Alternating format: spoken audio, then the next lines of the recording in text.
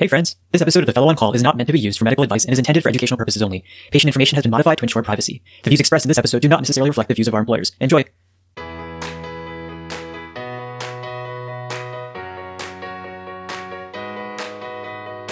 Welcome to another episode of The Fellow on Call, the Hem-Onc podcast. We're coming at you from Rural University Medical Center. I'm Ronak. I'm Vivek. And I'm Dan. And in today's episode, we continue down our Hemophilia 101 journey, this time talking about acute management of a patient coming in with a bleed that happens to have hemophilia.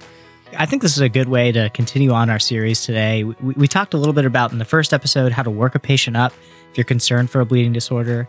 In the second episode, we talked about if a patient does have hemophilia, we defined the severities of hemophilia and how to treat it in the chronic setting. So I'm excited to learn from Dan and have him drop some more knowledge on us on how to treat the acute management of a patient with hemophilia and eventually acquired hemophilia. Yeah, and this is really living up to our name, the Fellow on Call, because this is always the one that you're going to get when you're on call and you're going to have to deal with right away. So excited to talk about it. I can attest to that. I think it was one of my very first calls of starting fellowship was a case very similar to the one that we're going to talk about today in our episode. And I just remember calling the attending and she was doing all sorts of math and dropping numbers in her head. And I was like, I have no idea where any of this is coming from. But now our listeners are not going to have the same issue because we're going to define that in just a moment. So I'm super excited, super high yield. Let's go ahead and roll the show. Let's do it. All right, guys, how are we doing today? Doing good, but I want to hear how Dan's doing. He had to pause a session of what he's doing to get to this recording. That's true. Yeah, I had to kick Logan out to the downstairs living room so he could watch the election coverage and not bother us up here. Yeah, I hope that, all of our listeners have gotten a chance to get out and vote. And I mean, by the time this episode comes out, the results should be out. But we may even have Arizona's result back by then. Who knows? I'll be back in 2-3 weeks. Definitely advocate for all of our listeners, making sure that they exercise their right to vote whenever the next election may be. So I wanted to continue our discussion so that Dan can get back to watching his election coverage soon. In the last couple of episodes, we talked about all the essential workup and kind of chronic management of hemophilia. But there are situations, as I'm sure you can attest to, where these patients come into the hospital after some sort of injury and require urgent intervention and factor replacement to prevent them from having life-threatening bleeds. So I was thinking this would be a great time to have that discussion. Are you guys ready? Yeah, let's do it. All right. So this case was slightly modified from one that I saw on call early on in my fellowship time. This is a case of a 25-year-old male who had come to the ER with really severe back pain after he had fallen off his bike. And he had reported at the time when he got to the ER that he does in fact have hemophilia A. And so the ER had paged me, I was on call, and I was able to find out that the patient has a baseline factor 8 level of less than 1%. So I was hoping we can use this case to kind of guide our discussion. What do we do? How do we approach this patient? Like you said in the intro, this really brings back flashbacks for me on patients when I took my first few call nights. It was, for some reason, a couple of bleeding hemophilia patients. And I remember the first thing that happened when I called the attending on the phone. She had asked me, did they treat themselves to 100%? And that's the first thing I think we need to talk about in this case is what does it mean for a patient to treat themselves to quote unquote 100%? In the last episode for the chronic hemophilias, we talked about if a patient has a spontaneous joint bleed, there will be on lifelong prophylaxis with factor replacement a few times a week to prevent further joint bleeding and joint damage. And we had talked about that that's just to maintain them and make sure they don't have spontaneous bleeding. But in the cases where a patient has an injury and an acute bleed, we tell the patients to give themselves the factor that they already have at home at a certain dose that'll increase their activity from less than 1% up to 100%. And that's all that means is that we can calculate that. And Dan, how do you do that? I know there's a certain way and it depends on if they have hemophilia A or B and what type of product they're using. But in general, what's an easy way to do the weight-based calculation so that we know how much a patient needs to get to that 100% activity level so they can treat themselves at home? Yeah, the thing I always keep in mind is how much you expect a unit per kilogram of factor replacement medicine to raise their factor activity. And for hemophilia A, it's pretty easy. It's 2 to 1. So you give 1 unit per kilogram of Advate or whatever factor 8 product of your choice, and that'll raise the factor 8 activity level by 2%. So a 50 unit per kilogram dose will get somebody from 0 all the way up to 100%. 25 units per kilogram will go from 0 to 50%. For hemophilia B, it's not quite as straightforward with Benefix, our main factor product. 1 unit per kilogram can be expected to raise things by about 0.75%. So it's like a 1.3 to 1 conversion. But in other words, if you give somebody 65 units per kilogram, you'll get them up to about 50%. If you give them 130 units per kilogram, you'll get them up to 100%. It's pretty close to 1 to 1, so you can kind of fudge it and just say it's a direct ratio there. But yeah, technically 1.3 to 1. And then once you know that, you can figure out where you need to go. Because if somebody has a documented baseline factor level, all you need to do is take 100%, subtract out what their baseline factor is, and then give them whatever amount of product you need to get them up to that remainder. That's sort of how I go about it. Was that reasonably straightforward? Do you feel like that's a good framework? So you said for hemophilia A, it is about 1 unit per kilogram to increase by 2%.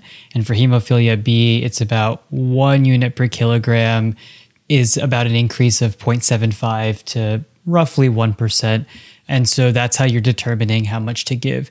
And I think I want to highlight something that you mentioned there, though, because you said we then are able to dose based on their known factor levels. In this case, we happen to know this gentleman's factor level, or rather, he knew his factor levels. But in a situation where you just know someone has hemophilia, what do you do if you don't actually know what their factor levels are? In that situation, what I learned in my first few nights on call is that you assume that their factor level activity is less than 1%.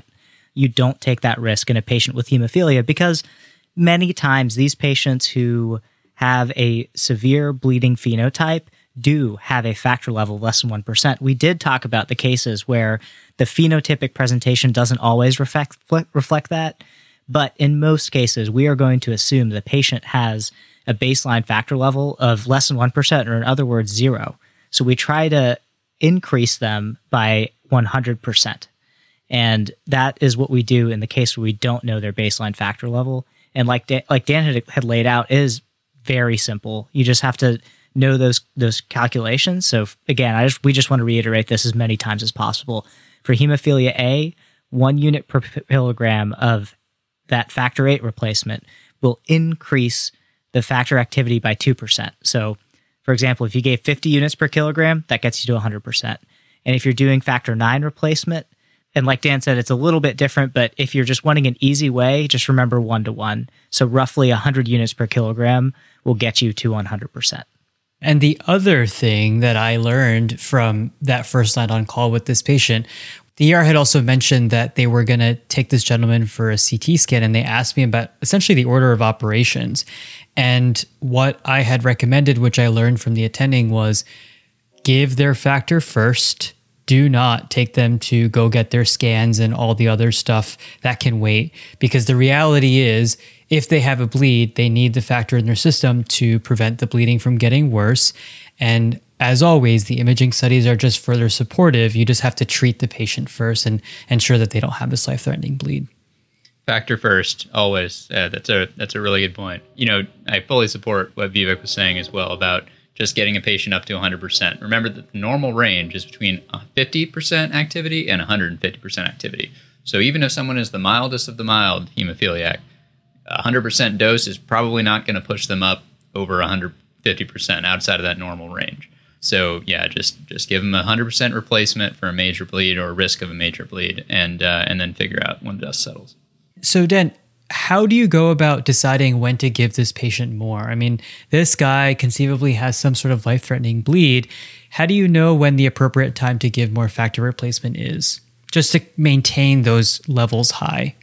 Yeah, your goal is to keep this person in the normal range, so between 50 and 150, throughout the duration of their healing from this bleed. And so the way I think about it is that over the course of 12 hours, I expect a severe hemophilia patient or someone who basically is not producing any of their own factor to drift down by about 50%.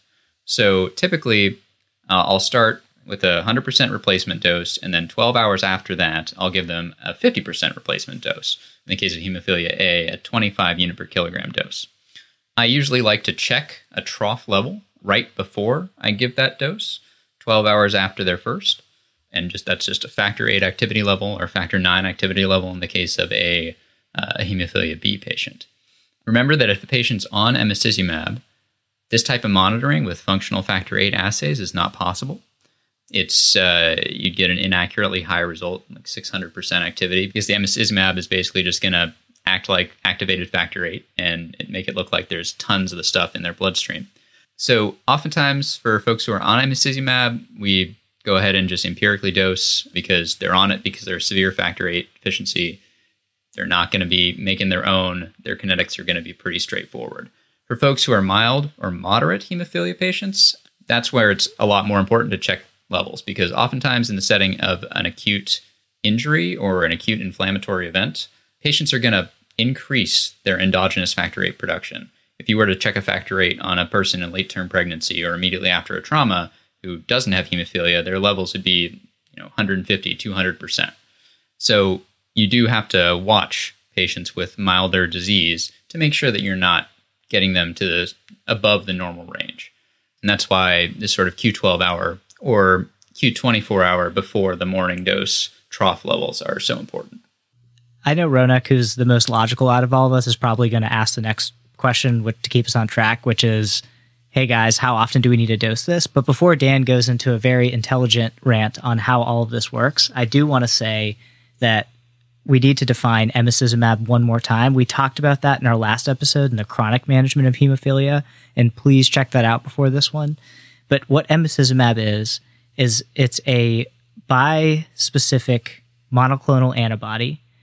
It essentially brings together factor 9 and factor 10, which allows a clot to form down the common pathway. It's essentially doing what factor 8 normally does. Factor 8 facilitates the handshake between factor 9, the end of the intrinsic pathway, to factor 10, the start of that common pathway. And so even if you don't have factor 8, this emicizumab helps bridge that together, and it's a treatment that's used in the chronic management of hemophilia, but it has implications for our patients if they're on it when we think about acute management of their bleeds. And I think one other thing that I wanted to mention was this concept that really confused me for a pretty long time, and that's the idea of a patient who has a quote-unquote inhibitor. So a patient with known hemophilia, and the attending asks, do they have an inhibitor? Dan, can you tell us a little bit about what that means? And then my second question to that is, how would you treat that patient in the case of a concern for a severe bleed? Yeah, inhibitors are a pretty nasty situation. And we had referenced this in an earlier episode. Basically, for patients who don't produce their own factor 8 or their own coagulation factor, replacement factor is, as far as their immune system is concerned, a foreign protein. So their immune system can develop an antibody reaction against exogenous factor replacement.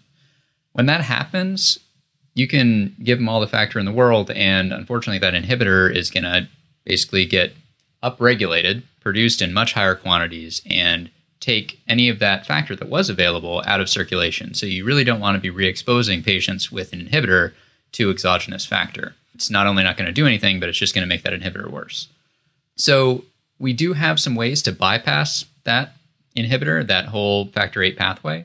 And the way we do that is, as I think Vivek had mentioned this in an earlier episode as well, we just try and overwhelm the coagulation system with activated factor 7 and just generally infusing them with activated clotting factors. So we have a recombinant product and we have a human-derived product. Recombinant product is called Novo 7. It's a recombinant activated factor 7 product. And that, for a major bleed, for trying to put the brakes on a major bleed, you want to give a 90 microgram per kilogram dose. That can be given up to between every 2 and 8 hours.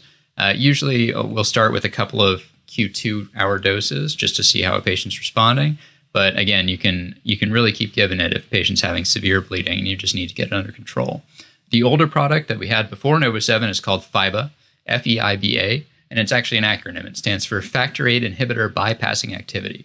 So it's a human-derived factor that's essentially enriched in activated clotting factors, and that's something we give as an IV infusion every 6 to 12 hours, and you really don't want to go over about 200 units per kilogram per day. One thing that's also important to note, with FIBA, in the clinical trials and some of the preclinical data, when patients were on emicizumab, that Hemlibra, that really cool antibody drug that kind of does the job of factor VIII, they saw pretty massively increased thrombin generation, and there were some reports of possible thrombotic microangiopathy type physiology going on when patients who were on emicizumab were exposed to FIBA. That seems to be less of a concern with NovoSeven. So if you're really in a jam as somebody on emicizumab who's got an acute bleed and has a history of an inhibitor, NovoSeven is probably still an option. But these bypassing agents really do make us pretty nervous if a patient does have emicizumab in their system.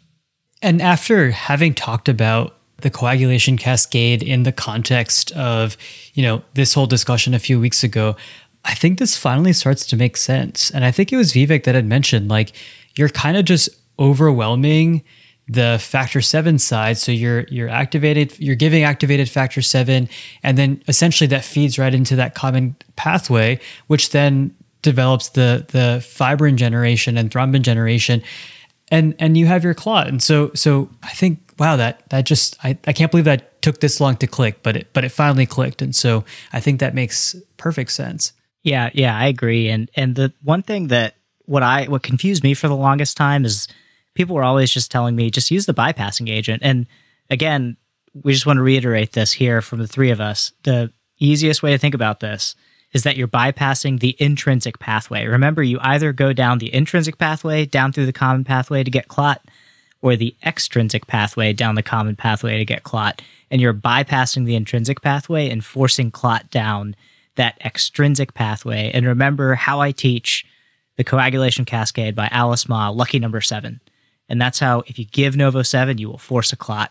But we could not recommend that, learning the coagulation cascade through her method more. It is so helpful, and it's critical in understanding how to treat these patients. So in addition to giving factor replacement or some sort of bypassing agent, are there any other things that we can be giving our patients as well, just to kind of help them with these acute bleeds? One thing you can do, especially if you have sort of a mucosal site of bleeding, epistaxis, dental bleeding, vaginal bleeding, is use an antifibrinolytic, something like aminocaproic acid or tranexamic acid. These drugs basically prevent or help inhibit the breakdown of that fibrin mesh that's formed. So the idea being, if a patient is able to form a clot with some of this replacement factor, these antifibrinolytics will help stabilize that clot, let it do its job for longer. The thing to keep in mind is that you do, at least I always like to check a urinalysis beforehand, before giving these, to make sure that the patient isn't having any hematuria. The ureters are a highly fibrinolytic site. That makes sense, right? Because if you had a clot form in your ureter, you would want it to get busted up quickly so that you didn't obstruct your ureter and go into post-renal kidney failure.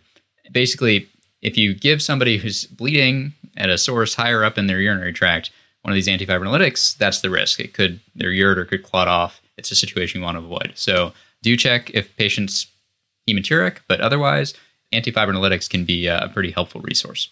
Yeah, and just for people to know, and we don't endorse any brand names, but you might hear these brand names. So Lystida is tranexamic acid that Dana talked about as one of the antifibrinolytics. And again, what that is doing is it's saying that if you go down the clotting cascade and now you form that fibrin meshwork, do not bust it up. It's an antifibrinolytic, meaning don't bust up the clots that are trying to be made. And if you have very low factor activities and you're trying to stop a bleed, you want to make sure that any clot that's forming is going to stay. And that particularly works well for mucosal type bleeding. And so remember Lystida for tranexamic acid, and the other one is Amicar for aminocaproic acid. Yeah, ACA and TXA for short. Well, great. Now I know all the cool kids lingo too about those drugs.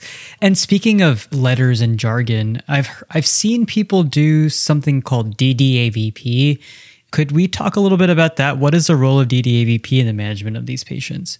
I can touch on this really briefly, and then I'll let Dan correct me any errors that I make here. So my understanding is that factor VIII and von Willebrand factor are made and stored in the endothelial lining of blood vessels. And there's these things I remember I got pimped on about von Willebrand factor is like Weeble Pilati bodies or something. I don't know. Dan can probably correct me if I'm wrong, but something like that makes those. And there's also factor VIII there. And for an interesting mechanism, if you give DDAVP, you release endogenous stores of factor VIII that you have. So, for example, if you had a hemophilia patient who had a more mild phenotype and was still making some factor VIII, you could say release all of the regular stores of factor VIII that you have in your body from your endothelium by giving DDAVP. The risk of that, well, it's desmopressin, so it's ADH, antidiuretic hormone. So you risk having some hyponatremia and some fluid retention. So those are risks of that. And you want to make sure that that patient can actually respond to DDAVP in many cases. And there's a desmopressin challenge test that usually is used a lot more frequently when you think of a von Willebrand patient because it's the same concept. But in general, it's a way to do it. But again, if you have a severe hemophilia patient, I don't know how much bang for your buck you're going to get with that treatment. Yeah, you got it exactly right. This is essentially telling your cells to release their stores, to release what they have in the bank in terms of both von Willebrand's factor and factor VIII. So if you do have someone who's not able to produce much of any factor, DDAVP probably isn't going to do a lot for you. But I'd say it does have a role for mild hemophilia if they've proven that they do bump their levels. And this touches on something that is really important we haven't mentioned yet, but almost before I do anything when I get one of these calls is I'm frantically looking for a hematologist note. Their hematologist for hemophilia patients will have documented a lot of really important stuff, whether or not they have an inhibitor, whether or not they're on emicizumab, whether or not they stim or bump their levels with DDAVP. All of these things are super important to know when you're trying to figure out what the right path forward is in treating their acute bleed. But if they do have a documented history of bumping their levels with DDAVP, that can be something that can help get them up to speed. But oftentimes in an emergency, you're just giving them exogenous factor.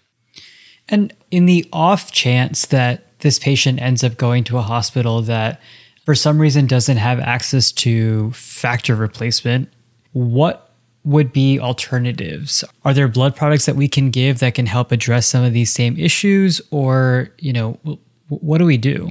Yeah, you're getting into old school hemophilia care in some regards. Cryoprecipitate is something you can reach for if you're in a lot of trouble. It's essentially it's a plasma-derived product that is enriched for fibrinogen, factor VIII, factor 13, von Willebrand's factor.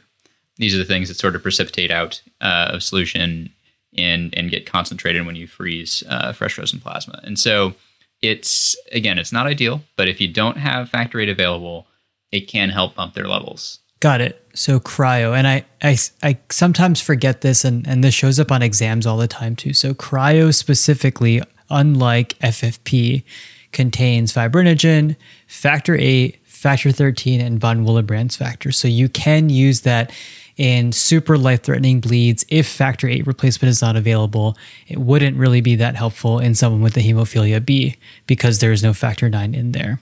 And then lastly, the only other thing I wanted to remind your listeners about in situations where patients come in like this with injuries is just normal supportive care. So if they have injury to an arm or a leg, the good old rice is a perfectly good option. I learned from one of my attendings that you want to avoid heat because heat can precipitate further bleeding. So ice is often recommended for sites of pain. And then, of course, for pain management itself, remembering the very simple rule we learned a long time ago that NSAIDs can also precipitate bleeding because they interfere with clotting. And so certainly avoid giving these patients NSAIDs. Yeah, nothing with any antiplatelet activity. You want all the other parts of the clotting system to be working at 100%. You don't want to leave any room for error there. Well, I think that sounds fantastic. In this case, just to round out our discussion, just to remind you all, our gentleman came in after an accident on his bike, had an injury to his back, He ultimately, because he had known that his factor VIII level was less than 1%, we ended up giving him 50 units per kilogram of factor replacement, got him to 100%.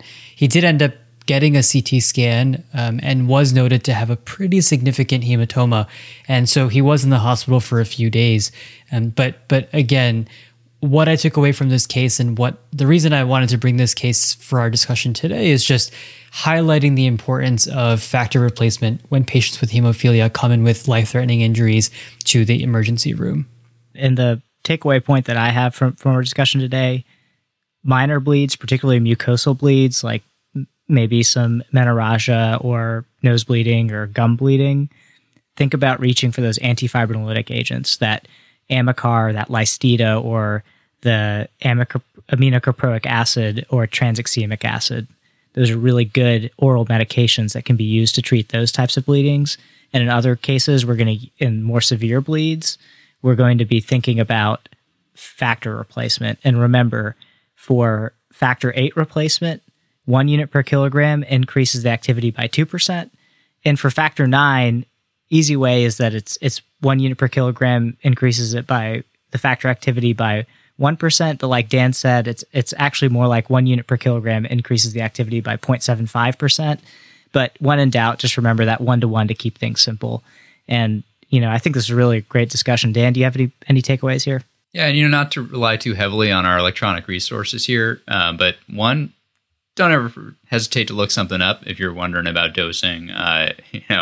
It's going to be hard to scroll through our episode in dealing with an acute bleed to find exactly where we talked about the dosing.